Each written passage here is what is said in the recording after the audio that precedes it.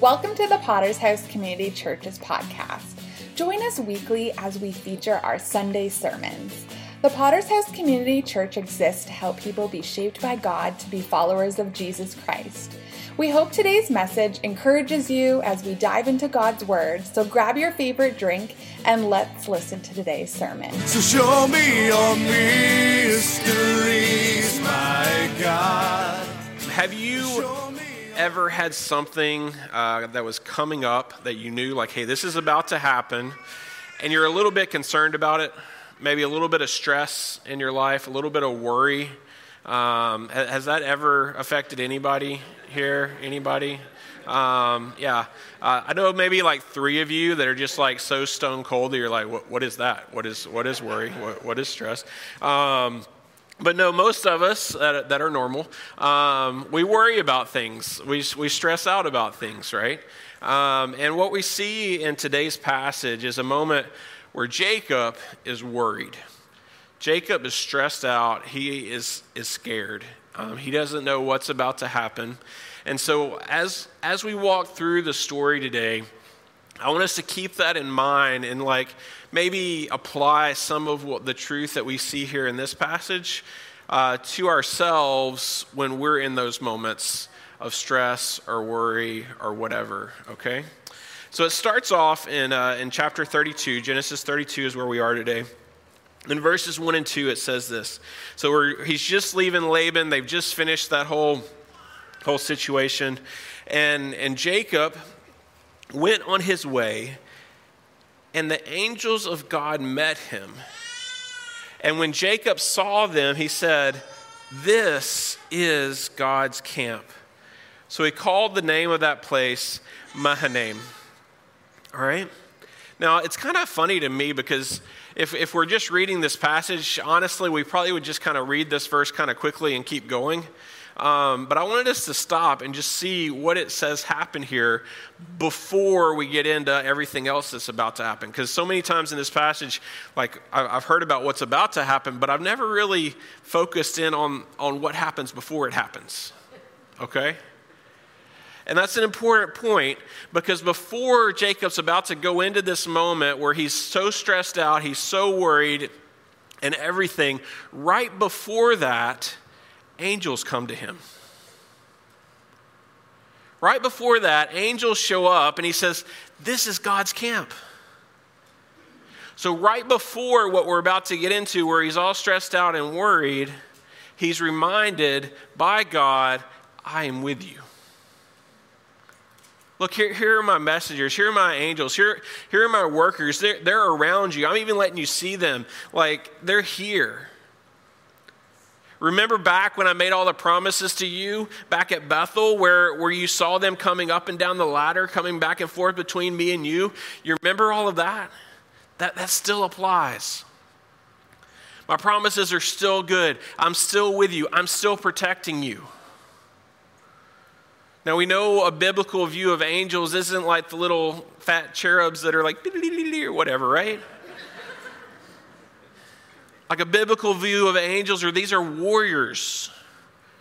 Every time we see them show up, especially in the New Testament, what do they say? Don't be afraid. That's the first thing they say. Why? Because they're scary. And so right before Jacob's about to go into this moment that he's so scared of, he's so afraid of, he's reminded by God, "I am with you. I am here." And I want to encourage us with the fact that God knows when his people are going to go through tough times, and he's with them through it. All right? And so maybe you're going through a tough time, and I just want to encourage you that, hey, God is there with you through it. Look for those reminders that he gives you along the way. That, yeah, he's not just taking away all of the struggle. He's not just taking away everything that's scary or everything that's bad, but he's there with you through it. All right? And so I just wanted us to take a minute to kind of pause on those first verses here, because I think that's a very important point as we go into the rest of this now. But let's keep going. Verse 3. And Jacob sent messengers before him to Esau his brother in the land of Seir, the country of Edom, instructing them, "Thus you shall say to my lord Esau, thus says your servant Jacob, I have sojourned with Laban and stayed until now. I have oxen, donkeys, flocks, male servants, female servants. I have sent to tell my Lord in order that I may find favor in your sight." And so it goes on, and the messengers returned to Jacob saying, "We came to your brother Esau, and he's coming to meet you. And there are 400 men with him." Now, I don't know about you, but if I'm Jacob in this situation, I remember why I left Esau. Why did he leave Esau 20 years ago? Because Esau wanted to kill him, right? So now God's told him to go back, and he's like, well, I'm going to do some little prep work. I'll send some messengers to tell him, hey, your brother's coming home. By the way, he's got all this stuff now, so he doesn't need your stuff. He's not going to be trying to take anything from you like he was before. Like everything's cool now, right, bro? And then he gets the word back, hey, your brother's coming with 400 men. I don't know about you, but if I'm Jacob in that situation, I'm not thinking this is a welcome party. This sounds more like a military party. This sounds scary. Dude wanted to kill me. Now he has a whole gang. They're all coming. And I'm here with women and children and goats. I mean, goats can buck people really hard, but they're not very good warriors. And so Jacob's in this moment, and he starts to get scared. Verse 7, and Jacob was greatly afraid and distressed. He divided the people who were with him and the flocks and the herds and camels into two camps, thinking, if Esau comes to the one camp and attacks it, then the camp that is left will escape. So he's not even thinking, hey, there's any chance I can fight my brother off here. This is Jacob the fighter, right? Like he's always been the scrapper, the wrestler, like coming out of the womb. All along he's been the fighter, but now at this point he's hopeless.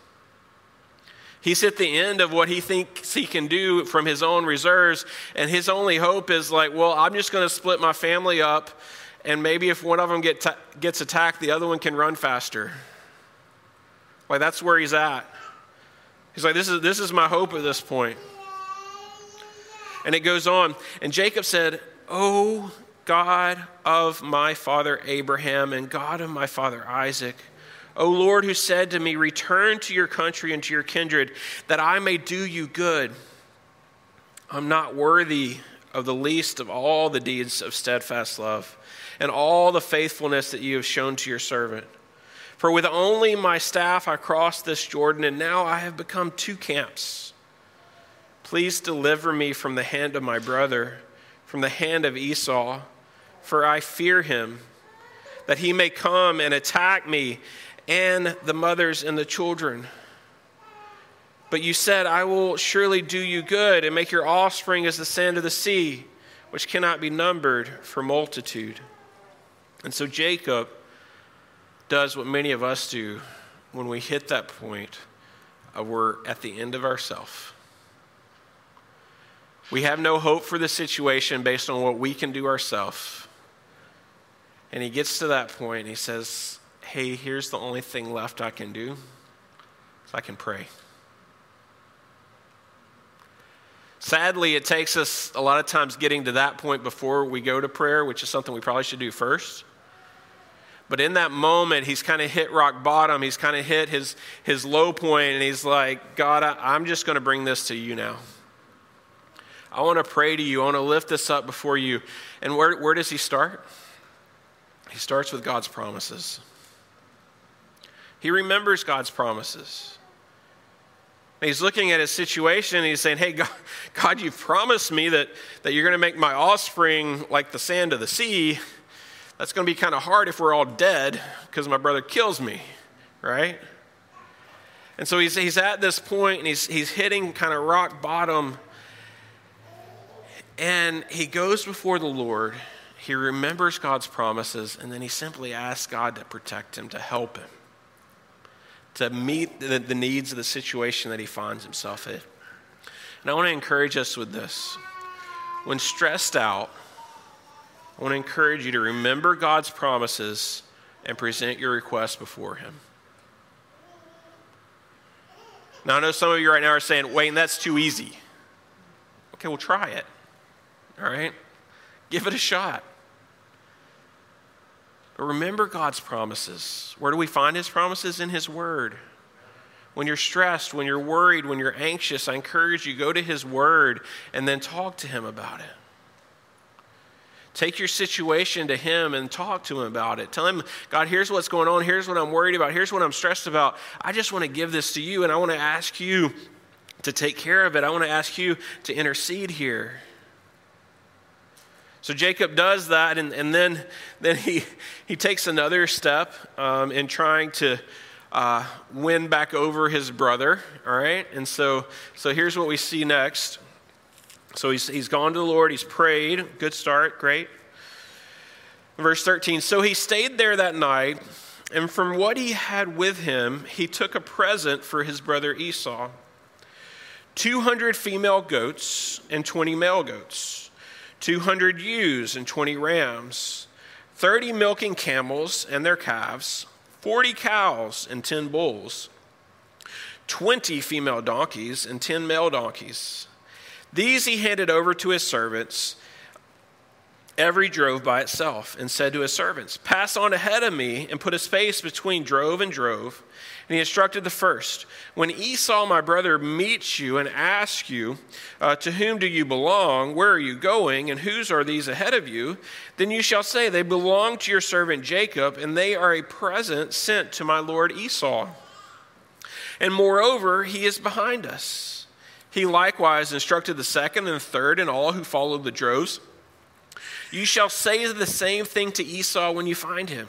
And you shall say, moreover, your servant Jacob is behind us. For he thought, I may appease him with the present that goes ahead of me. And afterward I shall see his face, and perhaps he will accept me. So the present passed on ahead of him, and he himself stayed that night in the camp. And so Jacob has this plan, and he says, hey, here's what I'm going to do. I'm going to try to buy my brother's favor, right? Try to buy him off. And basically, like if you know flocks and animals, he basically sends him a starter kit for having your own farm, right? Like this, if done properly with the amount of animals that are sent, this is an amount of animals that could change your life. Like this could take care of you for the rest of your life, right? What's kind of ironic and funny, if we remember earlier in the story, what did Jacob like and what did Esau like? Jacob liked farm animals, and Esau liked hunting. So he's sending the hunter a bunch of farm animals, which is just kind of funny to me. But anyway, so he's sending all of this out ahead of it. And he was like, hey, maybe I can buy off my brother here. And it shows, too, in Jacob a sign of repentance as well. What do I mean by that? I mean this. When Jacob left Esau, he was still in the place where he was trying to con and get everything he could for himself, right? The conflict between he and Esau goes back to Jacob, one, stealing his birthright for a bowl of soup, and then tricking their dad into giving him the blessing instead of Esau. And it all goes back to Jacob doing all of this stuff to get for himself, right? And so now at this moment where Jacob's going back, he's showing, hey, I'm not the same Jacob anymore. I'm not coming back to try to take from you, brother. I'm not coming back trying to get stuff out of you. In fact, here, I've got plenty. I want to give. I want to give to you. Here's a gift. And that's what happens when we have an encounter with God in our life and he changes us, is we no longer look at things the same way. And that's what, when we talk about repentance in the Bible, that's what we're talking about. As we're changed, we don't want to keep living that same way anymore. We want to change. We want to live in the way that God would have us to live. That includes how we treat our stuff, how we look at our stuff, how we look at what's ours or somebody else's, how we look at being givers instead of takers. So Jacob here is showing that, yes, he has changed. There is a difference that has happened in him. And it goes on, in the same night he arose and took his 2 wives, his 2 female servants, and his 11 children, and crossed the ford of the Jabbok. He took them and sent them across the stream and everything else he had. And Jacob was left alone. And so here we see Jacob. He's kind of back where he started. When he came across the river, when he was going to Laban, what does he have? He has only a staff. He just said that in his prayer. That's all he had with him. And now here as he's going back, he has this moment where he's tried to do what he could to keep everybody safe, but he's left by himself. And he's back in a moment of desperation, of uncertainty about what's going to happen. And he's left alone. And then this happens. And a man wrestled with him until the breaking of the day. When the man saw that he did not prevail against Jacob, he touched his hip socket. And Jacob's hip was put out of joint as he wrestled with him. Then he said, "Let me go, for the day has broken." But Jacob said, "I will not let you go unless you bless me." And he said to him, "What is your name?" And he said, "Jacob." Then he said, "Your name shall no longer be called Jacob, but Israel, for you have striven with God and with men and have prevailed." And then Jacob asked him, "Please tell me your name." But he said, "Why is it that you ask my name?" And there he blessed him. So Jacob called the name of the place Peniel, saying, "For I have seen God face to face, and yet my life has been delivered." The sun rose upon him as he passed Peniel, limping because of his hip. Therefore, to this day, the people of Israel do not eat the sinew of the thigh that is on the hip socket, because he touched the socket of Jacob's hip on the sinew of the thigh. All right? And so Jacob has this incredible encounter here where he's left alone, and then all of a sudden there's this man, and they start wrestling. And they wrestle all through the night. And they're in this place, and the day is breaking, and Jacob's just holding on. He's just holding on to him, saying, "I'm not going to let you go until you bless me." And so the man then, it becomes clear that this man is some kind of theophany, is some kind of God himself. Some think that, this was an angel that God sent that's representing God here. Others think that this is probably the second person of the Trinity, Jesus Christ, pre-incarnate. What that means, there's a lot of theological words. What that means is Jesus before he came to earth. Before he came and took on flesh as man, before he came and lived a life, a sinless life as man, before he came and died on a cross, before he came and rose again. Before all of that happened, we see Jesus showing up throughout the Old Testament at different times in different ways. And so many think that this is, in fact, Jesus here in this story, where Jesus has come and he's wrestled with Jacob. And Jacob is in this place, and he knows that he's wrestling with something amazing, somebody amazing. He doesn't know what. But you know what? While he's in that midst of this situation, you know what we don't see him talking about anymore? Esau. He's in this place where he came to this place. He came to the place where he was at his rock bottom. He brought it before God, and then God showed up and met him in that place. One thing that one commentator pointed out at this point, which I thought was interesting, is the fact of how God meets us as we are in terms that we understand. What does he mean by this? Here's what he means. With Abraham, how did God show up and meet him? As a traveler, as somebody that's moving, somebody that's passing through. With Jacob here, how does he show up and meet him? He shows up and meets him as a wrestler, a fighter, a scrapper, much in the way that Jacob himself is. Later on with Joshua, how does he appear to Joshua? He appears to Joshua as a warrior.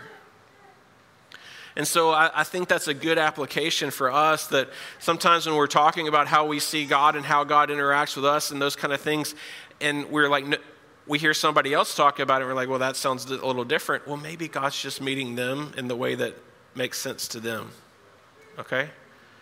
But anyway, I just think that's a good point for us, that God does meet us. First of all, he meets us where we are, but he also meets us kind of on our level where we can understand, which is an awesome thing. But I think an even bigger point out of what's happening right here is the fact that a lot of times when we're worrying about an earthly situation, it's in that moment is when we have a heavenly encounter.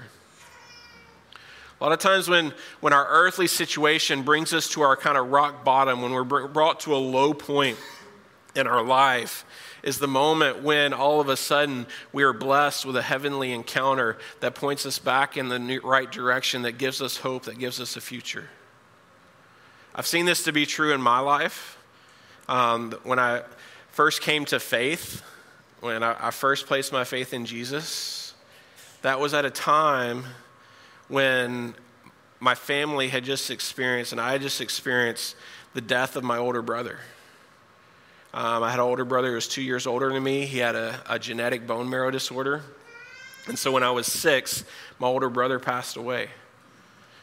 And through that time, of course, as a 6-year-old, I had a lot of questions. And my mom took that opportunity to explain to me that my brother was in heaven because he had placed his faith in Jesus Christ as his Savior, and he asked him to forgive him of his sins. And because of that, that's where my brother was, and he was okay. So as a 6-year-old, I'm like, I want that. That's what I want too. There's a little bit after that, there was a little bit more time where God brought me to that place of myself, of realizing that I am a sinner. My problem at that point was I thought, I heard a Sunday school teacher one time say, Jesus is the only one who never sinned. And my thought was, I'm going to be the second. Like, I got this, like I'm the good kid.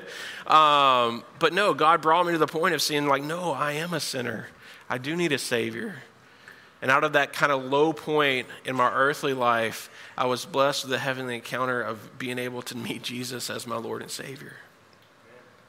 My call to come into full-time ministry coincided with a time in my life where I was dealing with my parents divorcing and that falling apart and my whole world being rocked. In the middle of that, that's when God called me into full-time ministry. And so personally, yes, I've seen many times where a major moment in my life has happened with God coming out of a major low point in my life based on my earthly situation.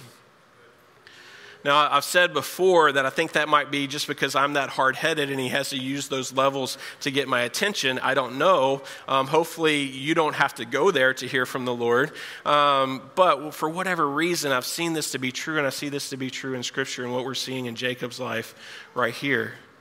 It wasn't like, Jacob's just walking along, everything's fine and dandy, so happy, everything's going to be great, and then he gets to wrestle with God. No, God brings him into this low point. Remember, God's with him before. He just saw the angels there with him saying, hey, God's camp is here. And then he gets worried, he gets stressed out, he's freaking out, he's asking God about this. And then God shows up in that moment and wrestles with him all night. And walking away from that no longer is Jacob. That doesn't really seem like he's that worried about Esau anymore. Why? He's worried about a fight. What just happened? The biggest fight of his life. And walking into that, he's worried about fighting with his brother. Walking out of it, he now has a dislocated hip. He's less able to fight on his own. He's completely in a place where his only hope, his only anything out of this situation is God.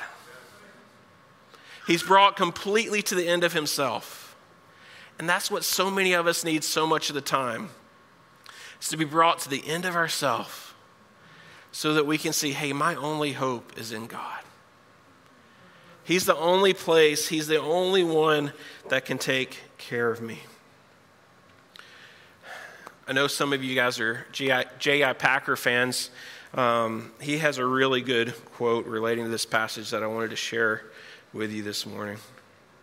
He says this: That night, as Jacob stood alone by the river Jabbok, God met him. There were hours of desperate, agonized conflict, spiritual, and it seemed to Jacob physical also. Jacob had hold of God, and he wanted a blessing and assurance of divine favor and protection in this crisis, but he could not get what he sought. Instead, he grew ever more conscious of his own state, utterly helpless, and without God, utterly hopeless. He felt the full bitterness of his unscrupulous, cynical ways now coming home to roost. He had hitherto been self-reliant, believing himself to be more than a match for anything that might come. But now he felt his complete inability to handle things and knew with blinding, blazing certainty that never again dare he trust himself to look after himself and to carve out his destiny. Never again dare he try to live by his wits. The nature of Jacob's prevailing with God was simply that he held on to God while God weakened him and wrought in him the spirit of submission and self-distrust. That he had desired God's blessing so much that he clung to God through all this painful humbling till he came low enough for God to raise him up by speaking peace to him and assuring him that he need not fear about Esau anymore. I thought that was a really good explanation of what we just read. So I'm going to turn this, and instead of talking about Jacob, let's talk about us. Where are you? Where are you in the story? Maybe you're at the beginning of the story where you've just walked out of the encounter with Laban, you're seeing the angels around you, you're like, everything's great. Maybe you're at the point of the story where Jacob's just gotten the messengers back that said, hey, brother's coming, 400 men with him. Maybe you're at the point of desperation of crying out to God over whatever your situation is. Maybe you're in the moment of trying to figure out all this by yourself, like I'm going to put these people over here and these people over here and just hope for the best. Maybe you're in the moment where you're wrestling with God and you're just trying to hang on as he is tearing you down to weaken you to the point of where you know all you have is in him and all your hope is in him. Or maybe you're in the point at the end of the story where you're walking away and you've got a different name. You're someone who has striven with God and man and prevailed. And what do you have to show for it? You have a limp. You have a limp the rest of your life. I don't know this for sure, but I kind of want to ask him when I get to heaven, but I'm pretty sure Jacob walked with that limp with a lot of pride. In the right way, like the right kind of pride, right? I think this was a badge of honor for him from this point forward of I wrestled with God and all my hope is in him, and look, I have the limp to show for it. And in fact, that's why it has this weird verse here at the end talking about the Israelites didn't eat the meat from the sinew of the thigh that's on the hip socket, right? You're like, well, that's weird. Well, put yourself in this society, in this culture, after this. You're not really a written culture. Most of your people can't read. And you want to pass on the good things of God and the promises of God and the things that God have done on from generation to generation. What better way to be reminded of this story and of what God has done through your ancestors than for every time as a family that you that you slaughter an animal in order to eat it, you say, hey, son, we don't eat this part. Why? Because here's what God did. Here's what happened with Jacob when he became Israel. Here's this story. And so every time that they would slaughter an animal, they had that visual reminder to pass on from generation to generation that this is what has happened. Here's what God has done. And so it's not like some kind of weird spirituality kind of thing or like weird legalism, whatever. No, this is just a way where in their culture they're finding like, hey, here's how we can tell this story to the next generation. Here's how the truth of our faith gets passed along. And so I'm going to leave us with this point. Sometimes the best place we can be in is knowing that apart from God, we are totally hopeless. Sometimes it's the best place you can be. The road to get there is not fun. But sometimes that is just the best place you can be. Because that's where he meets you, and that's where he wrestles with you. That's where you get to grip him, hold on to him, and say, you are my only hope. I hope for your sake you've already been there and you have that, so you don't have to go back there. I hope, unlike me, you're better at learning that lesson and holding on to it to where you don't have to keep going back there. But that is a great place for us to be. It's to be in that place where we are totally hopeless apart from God. Let's pray. Dear Heavenly Father, we do thank you for the hope that is found in you. We thank you for the hope that's found in Jesus Christ. Thank you that as we go through stressful situations, as we go through things that we worry about, the things that grip us with fear, anxiety, whatever, Lord, I thank you that you are there. Lord, I pray for anyone here who doesn't know the peace and the hope that's found in you.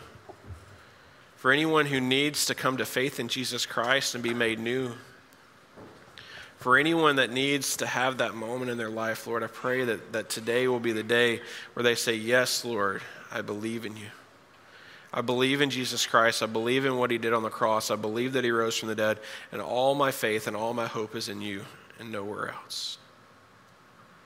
Lord, I pray for anyone that needs that they'll do that right now, that they'll reach out to you and ask, Lord, please save me, please forgive me. Lord, for those of us who do know you as our Lord and Savior, and yet we still continue to try to do our life on our own, and we worry about our circumstances, our situations, and we forget that all our hope is in you, that you have it all under control. In the same way that you had blessed Jacob so abundantly up until this point, and you were still going to protect him moving forward. Lord, help us to remember that in our lives as well. Jesus, we thank you for who you are and all you've done. In your holy name we pray. Amen.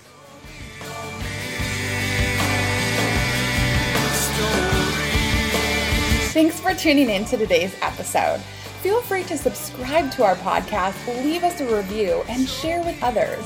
If you'd like to learn more about our church, you can visit our website at www.potterschurch.ca, or you can connect with us also on social media. Tune in next week for a brand new episode of our weekly sermon series. We hope that you have such an amazing rest of your day.